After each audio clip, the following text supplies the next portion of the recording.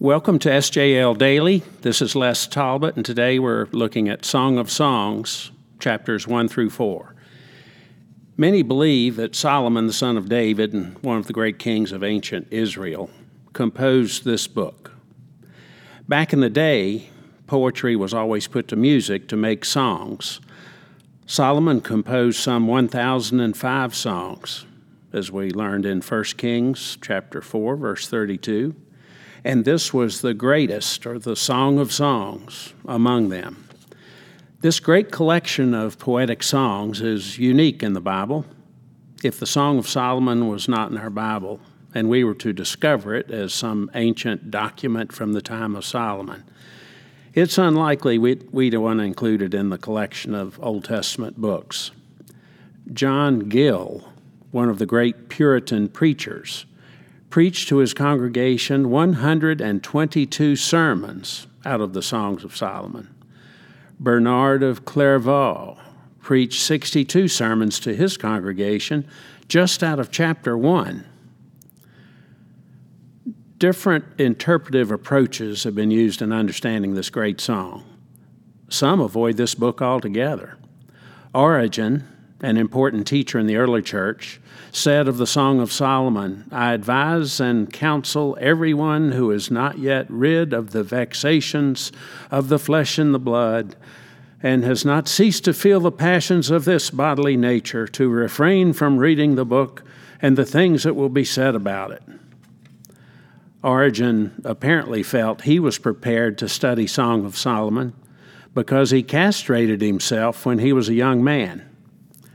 As a side note, fortunately, that solution hasn't been raised in my 10 years of being here at St. John. The fact that this greatest of all songs focuses on romance and marital love shows us what a high regard God has for the institution of marriage. Others embrace this book with great devotion, but see it primarily as an allegory describing the love relationship between God and His people, not between a husband and wife. Some say this book is a literal, powerful description of the romantic and sensual love between a man and a woman, observing both their courtship and their marriage. It does not give us a smooth chronological story beginning with the introduction of the couple to each other and ending with their married life together. Instead, it's a collection of snapshots of their courting and married life, with pictures not necessarily in order. By the end of chapter 4, though, there is no doubt that these two are over the top in love with each other. I personally have to deal with the fact that Solomon had 700 wives and 300 concubines. At the same time, he was a great and wise king. I also believe if this is the Song of Songs, then this book describes Solomon's love of loves, worthy of being in the Bible.